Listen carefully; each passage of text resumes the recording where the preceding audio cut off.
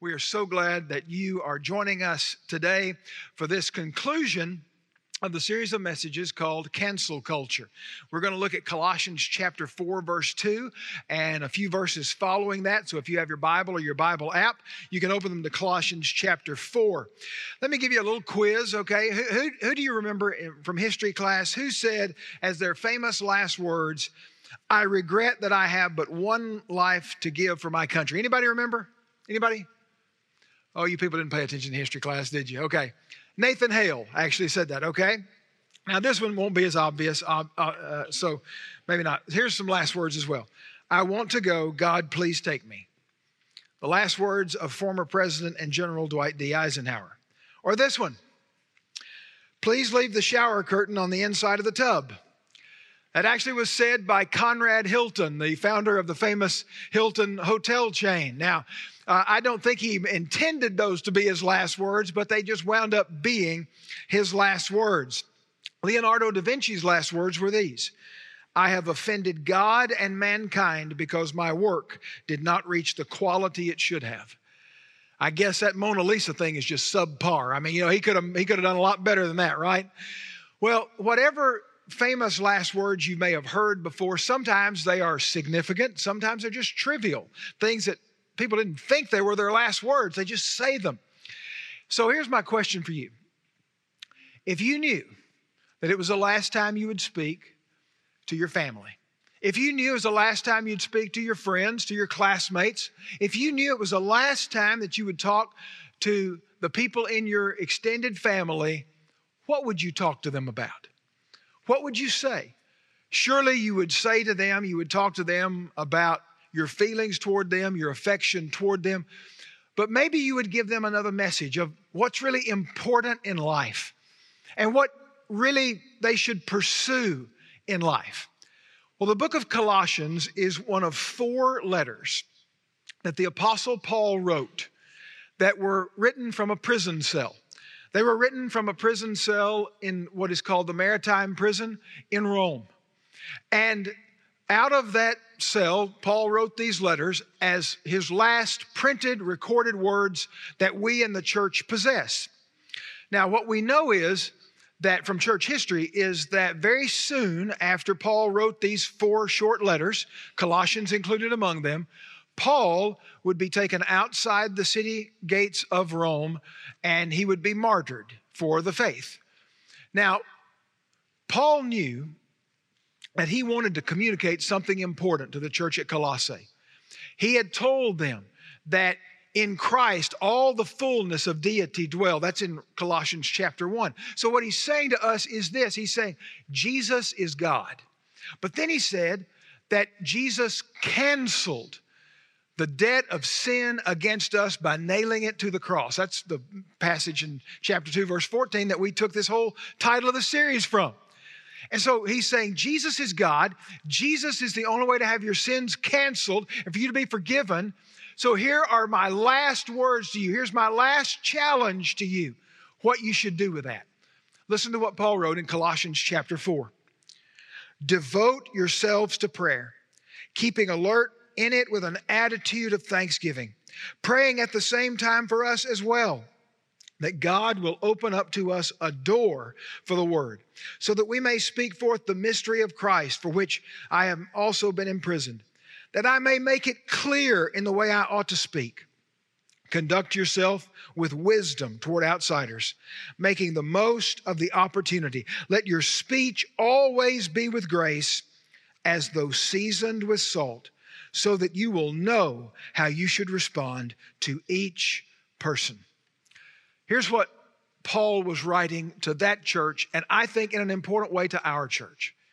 The most important thing in life is getting the message of the gospel to outsiders, to those who are outside the sphere of God's grace and mercy, to those who are outside the redeemed community of God, which is the church. The most important thing in life, Paul would say, is you've got to communicate the message clearly, with wisdom, and with the power of the Holy Spirit to those who do not yet know Jesus. So how do you do that? There are 3 thoughts from this passage that I think really we ought to bring them home. Here's the first. Approach every relationship with prayer. Paul says, okay, I've got just a few short sentences to communicate to you some last words, some final thoughts, a final challenge for you in your life. And here's the first thing I want you to know. Devote yourself to prayer. You say, well, wait. Shouldn't we be doing something? Shouldn't we be going? Shouldn't we be somewhere else? No, Paul says the first thing you do is this. You devote yourselves to prayer. The word devote means to make a substantial, regular commitment, to be committed to prayer. Paul is saying, I want you to pray, and I want you to pray a lot. I want you to pray alone. I want you to pray in crowds. I want you to pray when you're busy. I want you to pray when you're bored. I want you to pray by yourself. I want you to pray in small groups. I want you to pray in corporate worship settings. Wherever you are, whenever it is, I want you to be a person who prays. Dallas Willard, who has written several great Christian books, says this: the more we pray, the more we think to pray. The more we pray, the more we think to pray. In other words, prayer has a momentum factor. The hardest thing to do in your spiritual life is to start praying. It is overcoming the inertia of not praying that's really painful, that's really hard. And once you begin to pray, all of a sudden prayer gets a little easier. And it gets a little easier. It becomes a little bit more normal part of your life. And so you build momentum in your prayer life. I grew up in church, and I remember preachers preaching on 1 Thessalonians 5:17. Pray without ceasing. Now, my only model for prayer was church prayer, okay? So I would think, what does that mean? I mean, are we supposed to bow our head and close our eyes all day long? It's going to be hard to drive. I mean, what in the world does it mean to pray without ceasing? Do you become a monk in a monastery and spend your day chanting and pray? Is that what you do? What does it mean to pray without ceasing? Let me tell you what I now believe that means. I believe that it means that all through your day, you keep an open channel, an open access of communication with God. And that it's not that you're in a 24-hour, 7-day-a-week, Our Heavenly Father, bless all the missionaries in Bathu, Botswana. And that's not what it is. It is that in a moment when you feel you need it, in a moment when you lack wisdom, in a moment when you want to know what to do, you call out to God. Maybe it's just silently. It's that we constantly can communicate with the Father. You know, just about everybody but me seems to have one of these Bluetooth devices. My wife has the Apple Watch, so she's walking around talking to her wrist all the time, texting her friends without texting. But I go to the store the other day. I'm in Lowe's, and I'm down the aisle, and there's this guy down the aisle, and I'm looking for something, and he's looking for something, and he talks to me. I said, "Excuse me," and he looks at me like I am crazy. And then I turn my head. I thought, okay, and he says something else, and so I answered him, and finally he goes. He's got a Bluetooth device in his ear, okay? He's not talking to me. He's not talking to the people he's with. He's communicating with somebody else. Well, let me say, maybe tomorrow you're in a meeting and you're like, are we on the right track here? God, show us what we ought to do. I mean, you don't have to close your eyes. Just, God, show us what we ought to do. You just say it in your heart. You have a constant channel of communication with God. There are these spontaneous prayers. Maybe you're at lunch on Tuesday and there's somebody at the table with you, and all of a sudden you realize maybe they don't know Jesus. And you say, God, would you give me an opportunity? Would you show me what to say? Would you give me the words? And you just say that in your mind, in your heart, and you spontaneously pray. That's part of what it means to be devoted to prayer. Now, I don't want you to misunderstand me. That's not the only way you pray. Because while you need to pray spontaneously, and you can pray spontaneously, you also need a structured time of prayer. Jesus said in Matthew chapter 6, verse 6, "But when you pray, go away by yourself, shut the door behind you, and pray to your Father in private. Then your Father who sees everything will reward you." Jesus said, you need a time when you close the door, you get by yourself, and you pray and you seek God in a structured time of prayer. In my life, I've made a couple of decisions.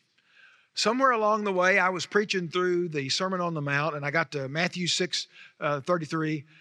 Seek ye first the kingdom of God, and all these things will be added unto you. And so I thought, okay, seek first the kingdom of God. So this is how that convicted me. It's not what you have to do, but for me, I thought, okay, if I'm going to seek God first, then the first thing I do every day ought to be to seek God. So I changed my routine. I used to get out of the bed and I'd go work out, and then I'd have my prayer time later, my time with God. So I decided, you know what? I'm going to put God first. I'm going to pray and seek God first. So I started doing that, and then I'd go work out. And somewhere along the way, I also developed a second little conviction, and that was that I would read my Bible and pray, but actually I'd pray and then I'd read my Bible. And so I decided to reverse that, and here's why. I decided I needed to hear from God before He needed to hear from me. So I started reading my Bible first, and then I started praying. But I have a structured time of prayer. I pray for some of you in this room. I pray for our church. I pray for our country. I pray for, if you give me a prayer request that you're sick or you have a loved one who's sick, I pray for them. I pray for some pastor friends of mine that I want to see God do great things in their life and in their churches. And I pray obviously for myself and for our needs in our family. And I would just encourage you, you need a structured time of prayer. And out of that structured time of prayer, then all of a sudden these spontaneous moments of prayer will begin to grow. Here's what Paul said about those spontaneous moments of prayer. He said, devote yourself to prayer, keeping alert in it. That's what he means by those spontaneous prayers. You're alert, that all of a sudden you see something, you hear something, and you say, God, use me right here. God, open the door right here. God, show me what to do right here. And you just call out to Him.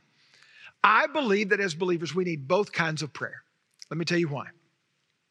If you don't have a structured time of prayer, you won't grow. If you don't have a structured time of prayer in your life, you will not grow in your faith. But if you don't pray those spontaneous prayers, sometimes you won't know. You won't know what God's leading you to do in the moment. You won't know when it is that you're on to what God has for you. You won't know exactly what to say in the moment. You need the structured and the spontaneous, but devote yourself to prayer. So what we need to do in evangelism is approach every relationship with a sense of prayer. Second, Paul would say, I want you to be aware that God is at work. I want you to be aware that God is at work. There is a link in this passage between prayer and seeing our lost friends, family members, co-workers come to faith in Jesus. And that's what we're about. We are about seeing people who are outside the reach of God's grace being brought inside. We are about seeing those who are outside the covenant of grace being brought into the covenant of grace. We are about seeing those who are outside the redeemed people of God becoming part of the family of God. That's what we're about. And you need to be a part of what we're about. And here's what Paul says. I want you to pray at the same time for us, verse 3, as well, that God will open up to us a door for the word. Now, there's something implied in this that I think you need to understand. He says, I want you to pray that God will open up to us a door for the word. Only God can open a heart to hear, receive, and believe the gospel. Only God. You cannot cram Jesus through a closed door. It does not work that way. You cannot argue anyone into faith in Christ. It doesn't work that way. God has to open the door. And then you got to have the wisdom to speak the word through that open door in their heart. Here's what Jesus said in John chapter 6, verse 44. Jesus said, no one can come to me unless the Father who sent me draws him. Jesus is saying the Father's got to open the door for the gospel to get in and for the gospel to take root and for people to believe. We live in one of the most polarized times, maybe that in history. I mean, we are so far apart from one another in our culture. I mean, just in my social media feed, I mean, there is anger about the election and people on both sides of the issue that are my friends on Facebook. There's anger about what we should do about coronavirus. We're not doing enough. We're doing too much. We should wear a mask. We shouldn't wear a mask. I mean, it's just, we are polarized and people are angry. And when people get in that kind of position, let me tell you what they do. They close themselves off from opposing points of view. They close themselves off from even considering the point of view of another. That's the times that we live in. So since we live in that kind of time, I don't think that's even debatable. What we've got to do as believers is we've got to pray for God to open doors for us to speak His truth to people. This is where prayer and evangelism intersect. It intersects in the point where, okay, I can't open the door. I can't pry open the door. It's not going to work that way. So God, you got to open the door. Back a few years ago, I was serving in another church, and I had a businessman in my church. He had several employees. Some of them were Christians. Many of them were not. And he had a real desire. He's a Christian businessman, just like we have men in this church, women in this church who have businesses. You want your employees to know Jesus. And he said, Bob, I want you to go to lunch with a couple of my guys, and I just want them to meet you. I just want them to know you're a normal, regular guy, because they think preachers, are just kind of otherworldly and they're not relatable. And he said, I just want them to meet you. So I said, sure, great. So we arranged for the lunch. We meet at my favorite place on earth, Jason's Deli, and we're sitting there having our lunch. And I knew that he did not want me to bulldoze those guys. He didn't want me to bowl them over with the gospel. What he wanted me to do was just have a conversation. But I knew him well enough to know that he was thinking, maybe something will come up just in the course of conversation that Bob can speak some truth into these guys' life. Out of the blue, one of the guys on the other side of the table looks across to me and he goes, Bob, you're the expert on this stuff. So what's up with purgatory? I've never understood that. Now I've been praying, God, open a door. And when I heard that, my first thought was, wrong door. Now the question was kind of asked lightheartedly. And so I knew he did not want my 30-minute dissertation on why I disagree with Catholic theology. That is not what he was looking for. And so I just breathed one of those spontaneous prayers. God, will you please help me know what to say? And here's the essence of what I said. The only purgatory I know anything about is a ski resort in Colorado. But the Bible says there's a very real heaven and a very real hell. And God loves people. He doesn't want anybody to go to hell, and He wants everybody to go to heaven. But what you do with Jesus is what matters. If you believe that He died on the cross for your sins, that He was raised from the dead, people who believe that spend eternity in heaven. That's the way I answered the question. He went back to eating his salad. Now, I would love to tell you that we had revival at the salad bar, that he got down on his knees by the cornbread muffins and he prayed to receive Jesus, but that didn't happen. It did not happen. But here's what I was able to do. I was able to plant a gospel seed. I was able to speak some truth about the gospel in 30 seconds. Now, here's what the Bible says about that. Paul wrote about this in 1 Corinthians chapter 3. He says, I planted, a guy named Apollos came by and he watered, and then God made it grow. God gave the increase. God causes the harvest.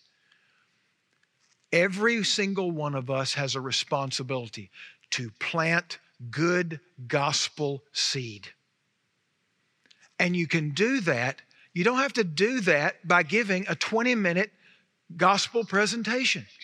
You do that in the course of conversation about life. And Paul says, I want you to be aware that God is at work. Let me tell you this. My friend, Paul, who owned that business, wanted to see those guys come to faith in Jesus. I wanted to see those guys come to faith in Jesus. But I'm going to tell you something. There's somebody that wanted to see them come to faith in Jesus more than us, and that's God. God loves my lost friends more than I do. And He wants to use me to speak into their lives. The Bible says that God is not willing that any should perish, but that all would come to repentance. God wants people to be saved. Lost people matter to God, so they ought to matter to us. He says, just be aware, God's at work. And if you'll pray, you'll be sensitive for that moment in the cafeteria, for that moment at the break at school, for that moment when you're sitting in the library. You'll be sensitive to the moment when God gives you the opportunity. Third, when God does give you the opportunity, take care with my tone and with my words. Take care with my tone and my words. Look back at verse 3. He says, I want you to pray that God will open up a door for the word so that we may speak forth the mystery of Christ. When I talk about this subject, I know that some of you object on the basis of this. Bob, my witness is my life. I try to live for Jesus. I want people to see Jesus in my actions. I want them to see Jesus in my compassion. I live for Jesus, and that's my witness. I am thankful for you, and I am thankful that you do that because it gives credibility to the gospel when you do that. You show people Jesus changed my life. Jesus changed my attitude. That's good. But I need you to hear me on this. The gospel of Jesus that changes people's lives cannot be radiated by good works. It must be communicated with words. Faith comes by hearing, and hearing by the word of Christ. We must be bold enough to speak forth the mystery of Christ. It's got to be spoken. It's got to be said in order for people to hear and then believe. But having said that, Paul says, I want you to speak forth the mystery, but I also want you to do a couple of things with that. First of all, he says, I want you to make it clear. Look down at verse 4. That I may make it clear in the way I ought to speak. Paul did not pray and ask people to pray that he would be clever. He didn't ask people to pray that somehow he would have the smartest or the most intellectual argument, that he would show himself to be some sort of spiritual genius. He said, what I'm praying for is that the gospel will be clear in what I say. When it comes to you sharing your faith with somebody, what should you be clear about? I'm going to tell you that over the years, I've learned 3 things I want to be real clear about. There are 3 things I want to be clear about that people need to know, that they need to hear, that some people are confused on. First of all, I want to be real clear. God loves you. Now, some of you say that's too simple. No, you need to understand. If people are far from God, they got big questions about that. Some of us who are insiders, who've been insiders for a long time, forget how outsiders feel about the gospel and about God. And here's how they feel sometimes. If God loves me, then why is all this mess happening in my life? They need to hear God loves them. They need to know that. I want to be really clear that God loves them, that the gospel is rooted in the love of God. For God so loved the world that He gave His only begotten Son. I want to be clear about the love of God. Second thing I want to be clear about, and this is where there is so much confusion right here in beautiful, scenic Wichita Falls, Texas, about what the gospel is. The second thing I want to be clear about is this. No amount of human effort will ever make you right with God.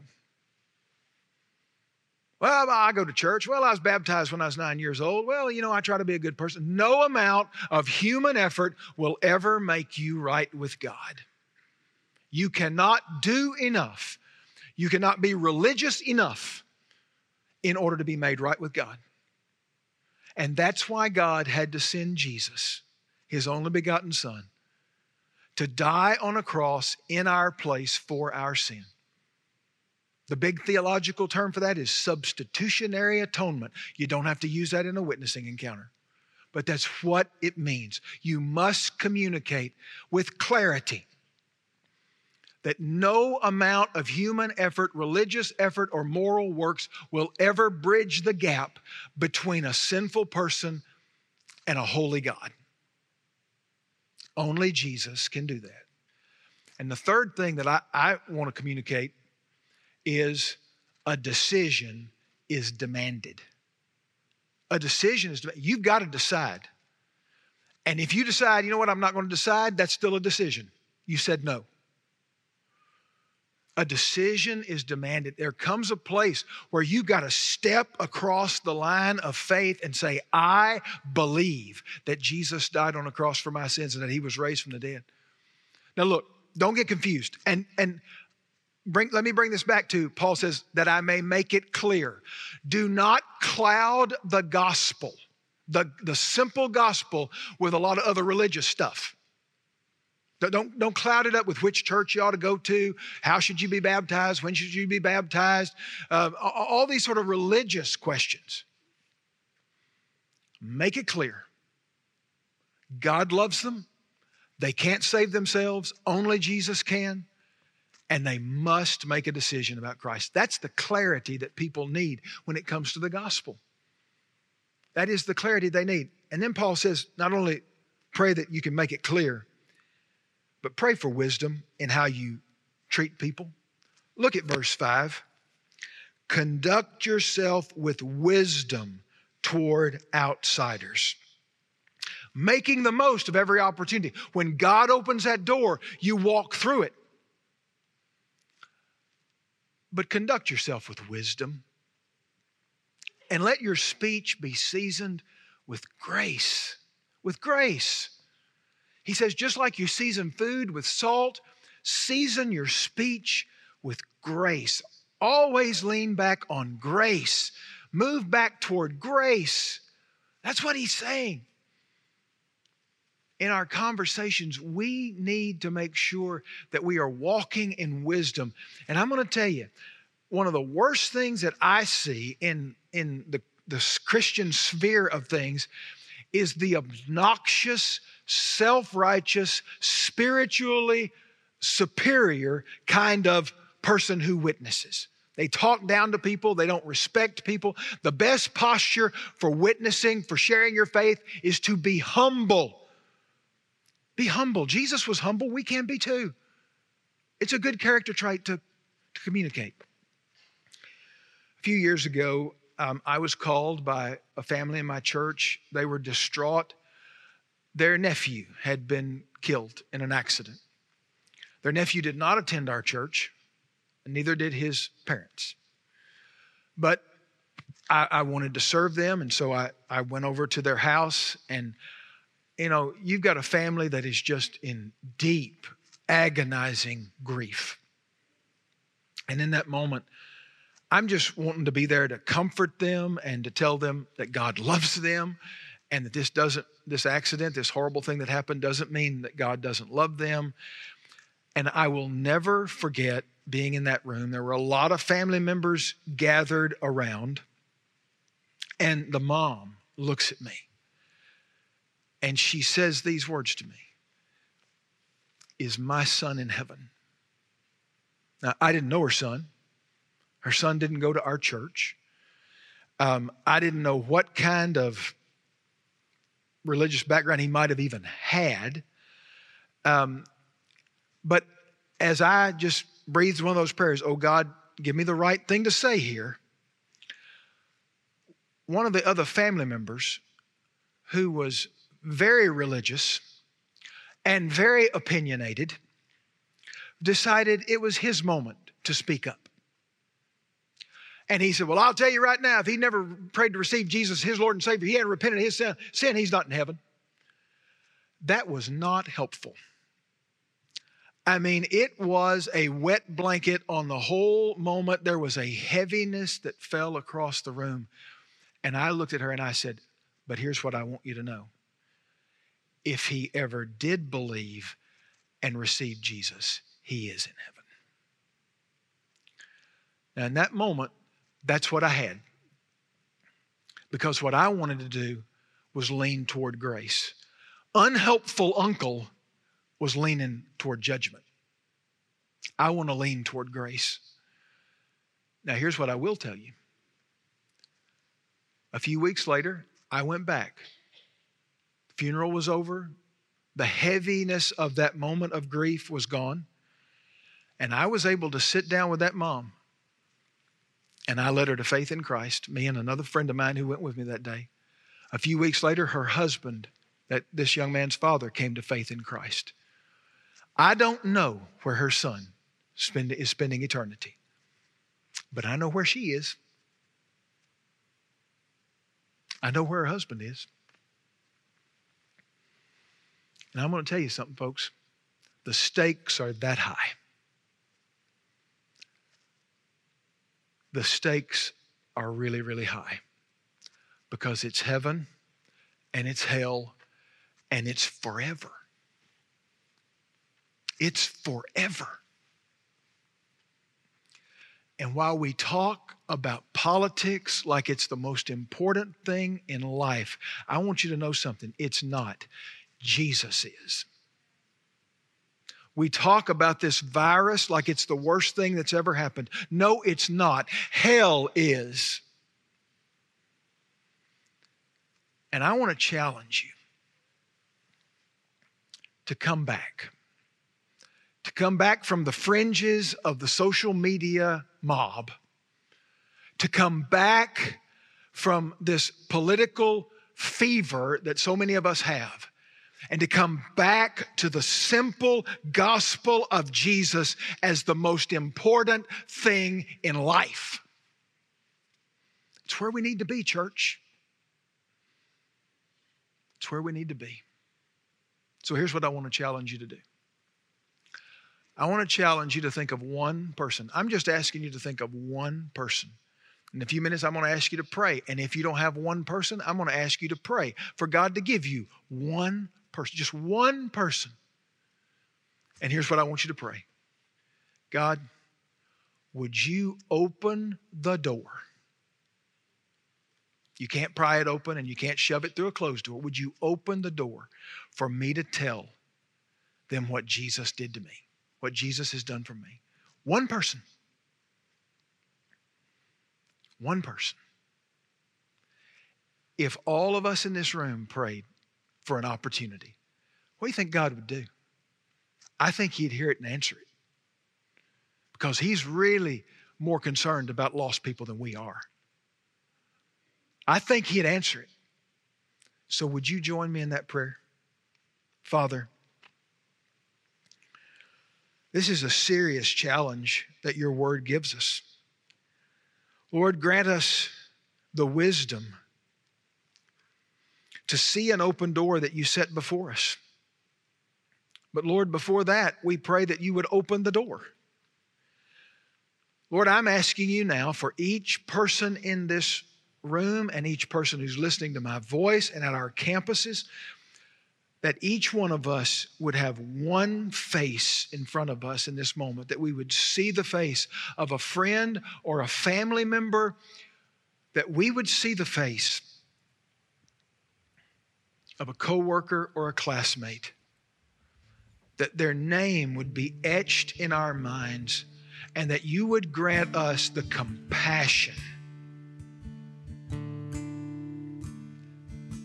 to say, God, open the door of opportunity for me to tell them about Jesus.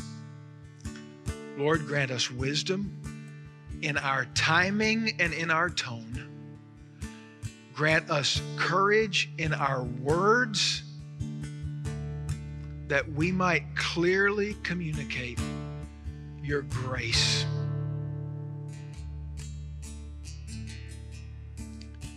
Father, I pray for others who may have never received this gospel, that today might be their day. to receive the good news that you love them, that they can't save themselves, that Jesus died on a cross and rose again so that they could be forgiven and have eternal life, and that in this moment they could pray to you and step across that line of faith. In Jesus' name, amen.